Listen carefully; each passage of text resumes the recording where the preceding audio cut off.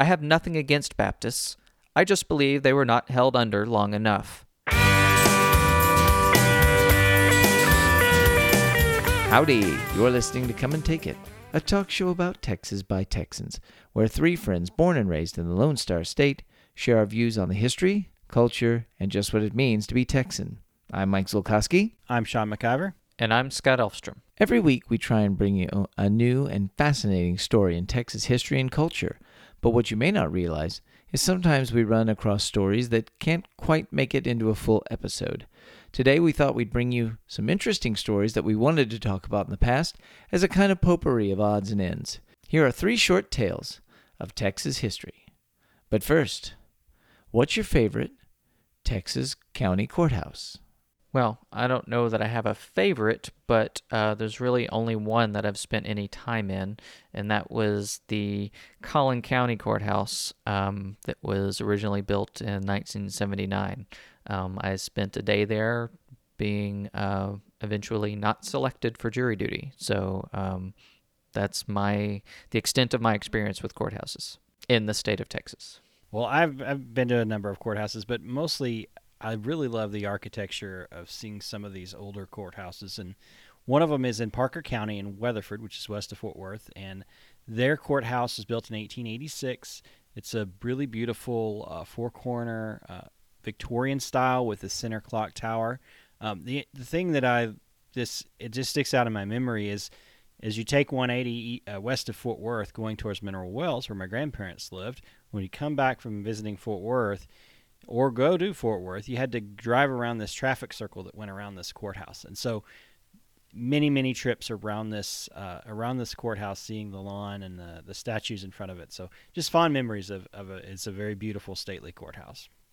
Well, I'm going to give a throwback to Nueces County, which we lived across the bay in Portland, which is part of San Patricio. But, Nueces County has a really interesting courthouse. They had a beautiful courthouse that was built in 1914, that kind of neoclassical style. It's just a really gorgeous building right there on the, looking over the bay.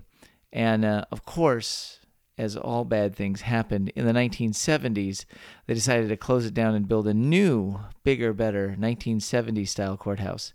And it looks like a weird hospital like Quincy would work in or something. It's just strange. It has very 70s architecture, and it really sticks out. And you're just like, well, yeah. C minus 1970s for architecture. Hey, I want to give a shout out too to the fellow who runs 254texascourthouses.net. He has been on a personal quest to document each and every Texas courthouse, and there are some very gorgeous ones. If you're into buildings and architecture and these neat stories, go check out his site. On past episodes, we've talked about the early days of flight in Texas. And we talked about one of the greatest unknown pioneers of flight, Bessie Coleman. But the first story today involves another legendary flyer in the early days of aviation, one Charles Lindbergh. Now, before he took his famous solo flight across the Atlantic in the spirit of St. Louis, Lucky Lindy had a run of extremely bad luck in the Lone Star State. In early 1924, as a young barnstorming pilot, he applied to advanced flight school in the U.S. Army Air Corps training facility at Brooks Field in San Antonio. As Lindbergh waited for his start date, his friend St. Louis car dealer Leon Klink convinced him to tour through the Gulf states in an old Curtis Jenny biplane that Klink owned, and to teach Klink how to fly along the way. Klink would drop Lindbergh off in Texas and return home with his airplane as a solo pilot. Lindbergh agreed, and together the two flew from Kentucky to Tennessee and then to Florida, and then they decided to head to California before coming back to Texas. As they were flying over Louisiana and into Texas, Lindbergh misread his map and mistook a railroad along the Nueces River for another one that went up the Rio Grande. When the railroad he was following ran out of tracks, the pair were good and lost and ran out of fuel. They landed in a plowed field near the town of Kerrville, west of San Antonio. The next day, after hitching into town to buy gasoline, they discovered the field they landed in wasn't long enough for them to take off. Clink decided to take their luggage, the toolbox, the passenger seat, and himself to the nearest town, Camp Wood, where Lindy would take off and fly to meet him. Lindbergh was able to take off, and he decided to land on the town's main street, Uvalde Road. Utility poles lined the sides of the street, 46 feet apart. Lindbergh's plane had a 43-foot wingspan, so he figured he'd have room to spare when he landed. Lindy was confident he'd be fine with the takeoff as well, but right there in front of all the assembled townspeople who'd never seen such a spectacle with an airplane, Lindy hit a rut in the road and unfortunately clipped a telephone pole, veering into a nearby hardware store. No one was injured, but the Ginny was grounded, and the parts they needed to fix the plane had to be ordered from Houston. They stayed at a local hotel in Camp Wood for a few weeks until all the parts arrived. After they fixed the plane, they gave airplane rides to townspeople for $5 a person to cover their cost, and then headed out again. Eventually, Lindbergh arrived in San Antonio, where he graduated the following March at the top of his class. The locals of Camp Wood, Texas, probably chuckled at the slick car salesman and the skinny young kid who everyone called Slim careening into Warren Pruitt's hardware store. But it would give them a surprising and cherished memory 3 years later when he became the most famous person in the world. Now, if you know this show, you know that we are big fans of classic Texas blood feuds. Big fans. Love them. Love them. But one of the more unusual feuds in Texas history actually began in the pages of a Waco newspaper, and it wasn't between families or rival factions or outlaws or lawmen. It was between a newspaper publisher and a Baptist university. William Cowper Brann was the son of an Illinois Presbyterian minister who'd run away from home as a teenager and was a self-educated newspaper reporter and printer. Arriving in Texas in 1890 with a reputation as a brilliant and vitriolic editorialist, Brann worked at papers in Galveston, Austin, and Houston before founding his own paper, The Iconoclast, in Austin. The initial run of this paper, which he called his, quote, Journal of Personal Protest, failed, and he sold the paper to his friend, writer O. Henry. In 1894, Brann moved to Waco and bought the Iconoclast back from O. Henry, where this time it was more successful. Soon the Iconoclast had a circulation of 100,000, with subscribers as far away as Hawaii, Canada, and England. What made the paper different was the wit, wisdom, and absolute venom dripping from the pen of its publisher, especially when he turned his sights upon the biggest institution in this central Texas town, the bastion of morality that was Baylor University. Baylor was, and is to this day, a private Southern Baptist university. It was chartered in 1845 by the Republic of Texas and is the oldest continuingly operating institute of higher learning in the state. The university is named after its founder, prominent judge, soldier, politician, and Baptist minister R.E.B. Baylor. The university had moved to Waco in 1885, where it would be a major railroad junction that crossed the Brazos River. It also became a co-educational facility, and by the early 1890s was considered the crown jewel of the nation's Baptist universities. However, in 1895, a scandal hit the university, and Brann, never a fan of Baptists, religious conservatives, or anyone he considered to be self-righteous, besides himself, of course, was right at the forefront of the mudslinging.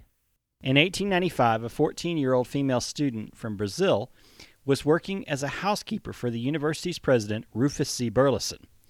She became pregnant and accused a boarder at the house, one Steen Morris, of being the father. Brann ran with the story, decrying it as, quote, a brutish crime against the chastity of childhood. He claimed that Steen was the brother of Burleson's son-in-law and that Burleson knew about the incident and tried to cover it up, thus making him complicit. Brann also claimed that Baylor officials were importing South American children recruited by missionaries and making house servants out of them. Both Steen and Burleson were acquitted by a grand jury, but that didn't stop Brann. Brann revved up his vitriol and made attacking the university a personal crusade, calling it, quote, that great storm center of misinformation. He wrote, change is the order of the day, and as Baylor cannot very well become worse, it must of necessity become better. His supporters called him the Prairie Voltaire, and his opponents called him the Devil's Disciple. He wasn't so much anti-religious as he was anti-hypocrite, as he would see it, but he certainly hated the Baptists, saying, I have nothing against Baptists. I just believe they were not held under long enough. That's pretty bad. That's pretty low. Yeah, yeah. Unfortunately, he also was a virulent racist and was even more vicious in denouncing blacks than he was Baptists. After a while, he just got mean. In October 1897, as Burleson was getting ready to retire, Brand attacked the candidates to replace him, accusing them of blatant jackassery. This was the last straw in many people's eyes. A mob of several hundred students swarmed Brand's house in the night and kidnapped him, intending to tar and feather the man. They were unable to do so when one of his supporters hid the tar and feathers. I guess there wasn't any more tar and feathers in all of Waco. Unfortunately, the tar and feather store is closed on Sundays and Mondays. And then he was saved from hanging by the intervention of several Baylor professors. He signed a promise to retract his statements and leave town. Of course, he failed to do either, and 4 nights later, a Baptist judge and 2 others tied him up and then soundly beat him. That still wasn't enough to get Brand to stop his attacks. He took the, quote, Baylor bullies to task for their actions. He later offered to teach a night school class for Baylor faculty free of charge, just asking that his students, quote, give bond not to seek a better paying situation as soon as he learns something. A month later, there was a gunfight between one of his supporters, a county judge, and 2 of his opponents, the pro-Baylor editor of the Waco Tribune and his brother. The Baylorites were killed, and the judge lost an arm. Wow. Brand wrote his most vicious attack yet. He accused university professors of having sexual relations with female students and said that any father who sent his daughter to the school was risking her defilement. He said that he considered Baylor to be a factory for the manufacture of ministers and Magdalenes, meaning if you sent your daughter to Baylor, you were making her a whore. The threats piled it, as he said, as thick as bluebonnets in the meadows. One man who'd issued a threat was Tom Davis, a Waco businessman who resented that Brand had implied his daughter, a Baylor student, was a prostitute. He'd encountered Brand on Austin Avenue on April 1st, 1898, and shot him in the back, right where his suspenders crossed. Brand turned around and returned fire, killing Davis. Brand had been shot through the lung, and he died the next morning of his wounds. He was buried in Waco, and the funeral was attended by hundreds of spectators lining the street. An obelisk was erected over his grave, bearing a marble profile of Brand and the word truth. Showing that feelings die hard in Texas, an unknown gunman later shot a bullet in the side of Brand's carved face. What goes into naming a town? There's plenty of unusually named towns in Texas, and in many cases, the truth behind the name of the town is lost to history. No Trees, Cut and Shoot, Gun Barrel City, Old Dime Box, New Dime Box, Bug Tussle, all of these are unusual names with a story. But what happens when the big part of the story is not true? The tiny community of Spanish Fort, located about a mile south of the Red River northwest of Dallas, has a fascinating history, but there's just one problem. There was no Spanish fort there. The origins of the town stretched all the way back to the early 1700s when French traders built a fort at a Tayabaya Indian village on the Red River. The Tayabaya were a band of Wichita people who just moved to Texas from Kansas and had a long-time trading partnership with the French. The French followed the Tayabaya to Texas and helped them fortify the town. Only a few traders lived there, but the post thrived for several decades. Eventually, it was bound to attract Spanish interest, since technically the land was claimed by Spain. In 1759, Colonel Diego Ortiz Parilla led an expedition to retaliate against Comanche and Wichita raiders who destroyed the Mission San Saba the year before. His force of several hundred soldiers found the fortified village protected by 6,000 Tayabuyans, Wichita, Comanche, and French traders. Bonjour! Flying overhead was the French flag. After a 4-hour battle, the Spanish retreated, even leaving their baggage train and 2 cannon. Eventually, the Spanish made peace with the Indians, but a visit in 1778 by Spanish official Athanase de Mieres persuaded the Tayabuyas to eventually surrender the 2 cannon. In the late 1700s, smallpox and encroachment by American settlers decimated the population, and by 1841, the Tayabuyas had left their fortification to crumble. An early white settler reported visiting the ruins in 1859, but since the Teavais had long ago departed, he had no idea of its history. He found Spanish artifacts in the ruins and assumed that it had been an old Spanish fort. Eventually, the town was founded nearby, and in the late 1870s, when the residents wished to incorporate and get a post office, they found the original name they had picked was already being used by another town in Texas. 2 older locals suggested Spanish Fort for the ruins nearby, and the name stuck.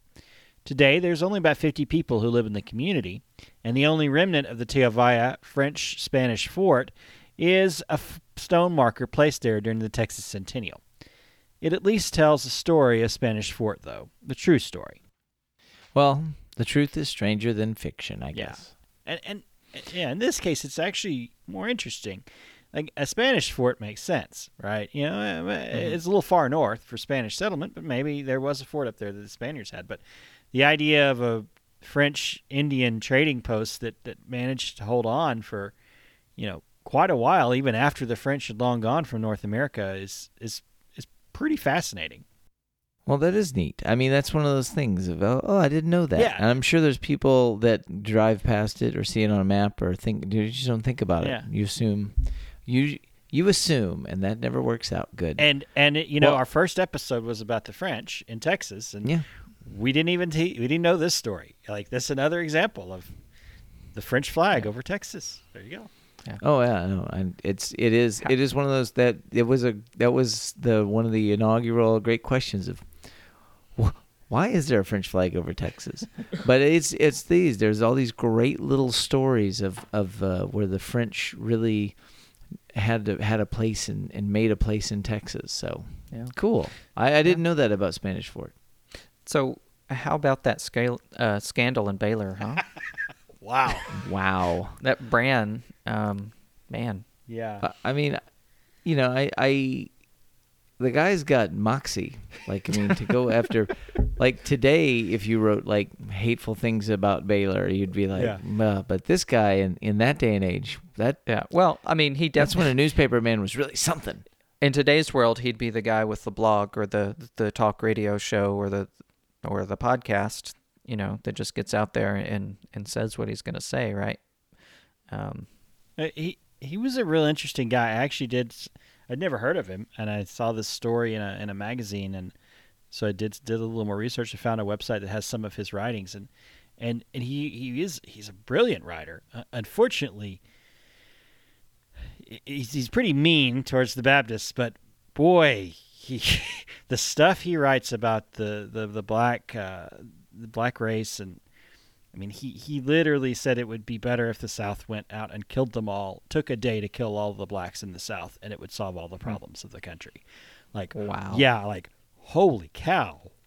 Really? Yeah, but that Baptist line was pretty clever. Yeah, the Baptist, yeah. It kind of puts into context, like, some of the scandals about Baylor and their athletic programs and stuff like that is kind of pales in comparison when the university president is accused of harboring a person who defiled a teenage girl from South America. Yeah. I had heard that before, though. I just maybe didn't know who said it. Oh, so. About the Baptists? Yeah. Oh, okay. Yeah. Yeah. I don't agree with it, friend. but it's something I had heard before. Well, and it's an interesting case of, the pen actually, the pen was used as a sword in this case.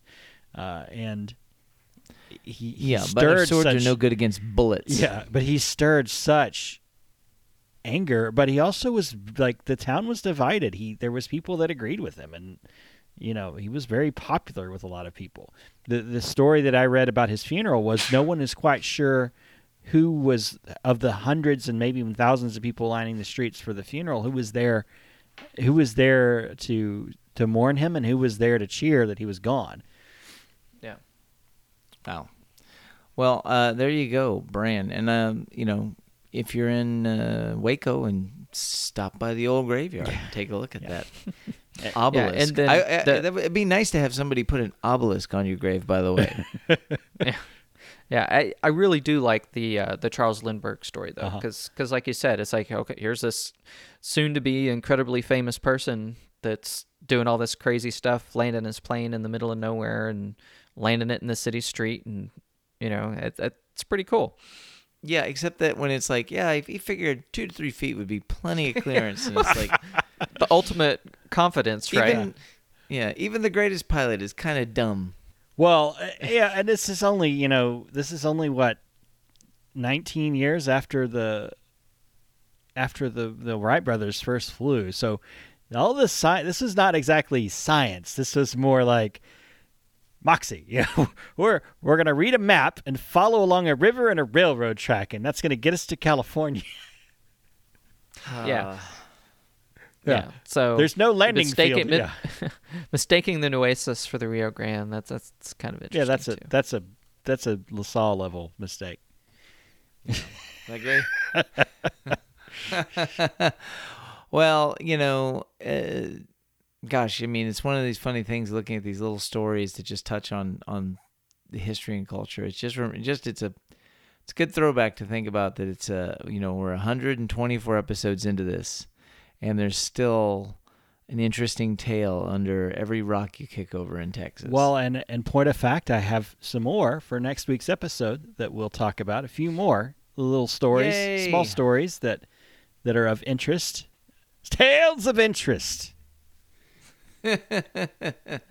Oh, well, if you love interesting tales, come back next week.